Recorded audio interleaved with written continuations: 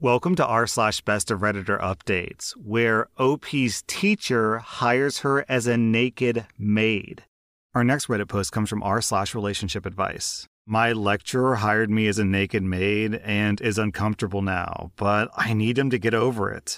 I'm a woman in my early 20s, and he's at least in his mid-30s. I work for a cleaning service that offers nude or lingerie-clad maid service. There's no intercourse or touching, but if boundaries get crossed, then the client is struck from the client list. The client can ask for a type, as in hair color, race, weight, age, gender, but they can't pick a specific maid. Their maid is assigned by the company. Both the client and the maid have the option of using a fake name, and pictures of either party are not provided. Any institutions the clients and the maids are linked to, like school or work, are also noted, so something exactly like this doesn't happen. All of this is done for confidentiality. Clients can request after the first session that the same maid comes back, but that's it. I'm explaining this to show that it's impossible for him to have requested me or known it was me beforehand. I got a message from the company saying that a nearby and anonymous client had requested a lingerie-clad maid, and I was his type. I went to his house in jeans and a t-shirt with lingerie underneath, so he didn't see anything. I knocked on the door, and my lecturer opened it. I realized what had happened and said the agency typically filters these things out. Clearly, there was an error. I said that I could stay and be professional, or I could get him another maid, but whatever he chooses, we should both just forget this. He asked for another maid, so I called the office, explained, and left. The office said that due to human error, no one checked that we're linked through the same school. I had to go into school a few days ago along with some classmates, and we ran into him. He was awkward, uncomfortable, wouldn't look me in the eye, and refused to even directly address me. We ran into him again later that day, and it was the same, if not worse that time. We also had some classes at the end of last academic year after the mix-up where I ended up at his place, and I was similarly ignored, though I attributed this at the time to the online format of the classes. This would just be one of those things, except that I have classes with him all next year, as well as private meetings with him to discuss my studies. These have to be done with him, are compulsory, and can affect my grade. While I know that I can act professionally, I'm concerned that he can't, because it's been several months and he's still not passed it. I'm putting a lot of time and money into my degree, and if this is indicative of how he's going to act for the remainder of it, I feel that I'm not going to get what I paid for and that my grades will suffer. I don't know how best to progress. I can't afford to let my grade be harmed, but talking to him might make things even worse. Any advice?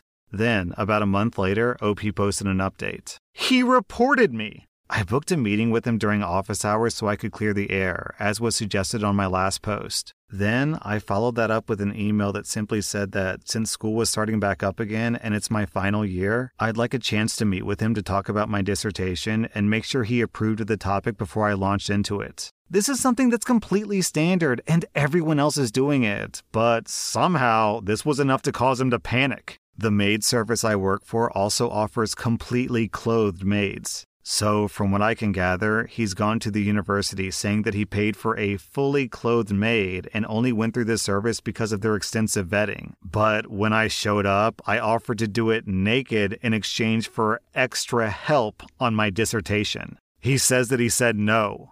Obviously, this is BS, so I got the recording of the phone call that I had with work and gave it to the university, which was enough to stop them investigating me, but I couldn't get his payment records to prove he paid for lingerie due to the anonymous payment system. And even if I did manage to stay here, I would still have to be in his classes because they're mandatory. But at the same time, my university had basically said that they can't put me in his classes after this because I've essentially been accused of sexually harassing him. He must have reported me the second that I sent in my meeting request because I got the email from the person dealing with this literally less than a week later. I have no clue what he's thinking. I'm assuming that he thought that I would report him and decided to get ahead of it, but even that makes no sense because all I did was request a meeting.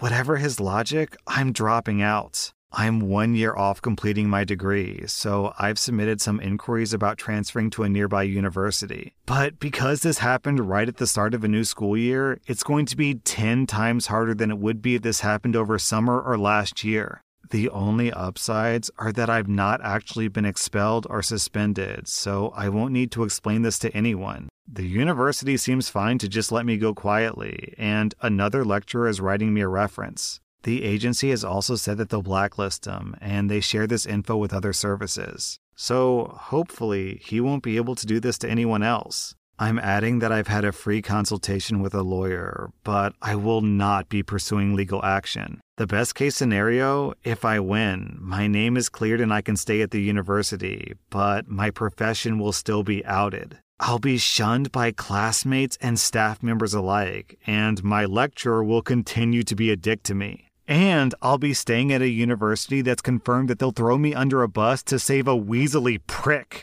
Even the best case scenario will also earn me a black mark next to my name in academic circles. The really tragic thing about this story is that of the 4 parties involved, OP, the professor, the school, and the maid service, OP is the only one who didn't do anything wrong and is also the only person who's being punished for it. Right? OP handled this as professionally as she could have. The professor, on the other hand, lied and tried to ruin her career just because, he's afraid it's going to happen to him first, I guess? The university refuses to back up OP, even though OP proved that she was innocent. And if the agency had done their freaking job, this would have never happened in the first place. I will say, though, that admittedly, the idea of a naked maid service makes a ton of sense. If the maids clean naked, they won't get their clothes all dirty. Of course! That makes perfect sense! Why didn't I think of that? Our next Reddit post comes from r/amIthebutthole. Am I the butthole for refusing to speak to my sister because she wouldn't let my daughter be a flower girl at her wedding as planned, causing multiple family members to boycott it too? So I'm a 28-year-old woman who has a sister, 26, who got married last month. I'm gonna be blunt. My sister has always been one of those people that has to have everything perfect, to the point that sometimes it was hard to be around her. But she was my little sister, and I have no other siblings, so I always made excuses when she'd hurt me when I wasn't doing things right in her eyes. I was kinda nervous when she asked me and my daughter, who's 4, to be a bridesmaid in February because I knew she was gonna be a massive bridezilla. Over the last few months, we've had to practice multiple dances, pay for very expensive dresses, and put up with her tantrums. I told her from the start that if she was in any way nasty to my child, I would not stand for it. She assured me that she'd never be nasty towards her favorite person in the whole world. Well, now her husband's little cousin, who's about 8, started coming to dance practice with her mom. And my sister started to ask her to do little things like show my daughter how to throw the petals. I honestly thought that she'd make them both flower girls for a while, but when she started to make my daughter sit out and have the little girl do her poem, I knew what was going to happen, but I prayed that I was wrong. I invited my sister out to coffee a few weeks before the wedding, and I asked her what was going on. She told me that she was glad that I brought it up because she was looking for the right time. Apparently, my 4-year-old wasn't doing everything right, and she was afraid she was gonna mess up my vision by saying the wrong thing or not doing the dance right on the day. I told her my daughter was doing a pretty good job, and everyone was always praising her. My sister giggled and said, "Well, it's not their day now, is it? So it's not up to them what's good enough for my wedding." I asked her straight up if she thought that my daughter wasn't good enough to be in her wedding. She replied, "Not as something as big as a flower girl, but she can attend." I asked her how she's going to break it to my daughter, who's excited about being in the wedding. She just told me to figure it out. I told her I'd give her 1 day to rethink her decision, and if not, we wouldn't be attending or speaking to her ever again before I left. 2 days passed. I couldn't put it off any longer, so I broke the news to my child. Even though I tried my hardest and sugarcoated it as much as possible, the news still broke her heart. She cried herself to sleep. So did I and my husband. Well, after a week when I was a no-show for anything, my sister started to panic and started to get everyone to talk to me and even drop off gifts for my daughter. When I told them what happened, a good number of our family, including the bridesmaids, dropped out. We ended up going on a few weeks away with no phones. When we came back, my sister had sent me multiple letters and emails apologizing. Her in-laws and husband have called me a butthole for doing what I did.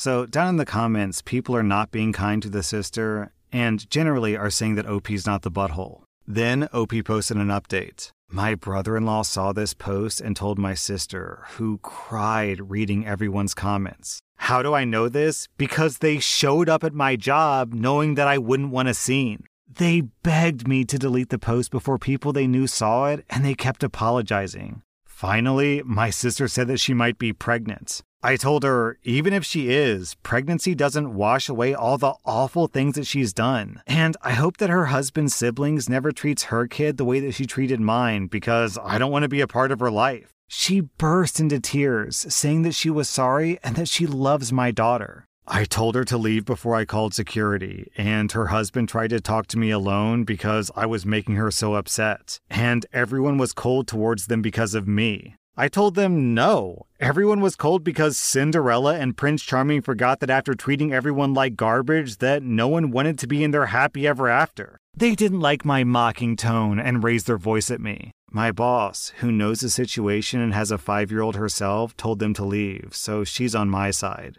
My sister's mother-in-law reached out to my parents asking for everyone to meet up on neutral terms so we can work out our differences. I'm going to go to this dinner party because I want to hear their story and officially tell them to leave me alone. And then OP posted another update. My sister's photographer saw this post and reached out to me on Reddit. This goes deeper than my daughter not dancing right. Apparently, the photographer overheard my sister's mother-in-law and aunt-in-law talking in the bathroom. They used slurs against my daughter and husband. They called me the black man's whore.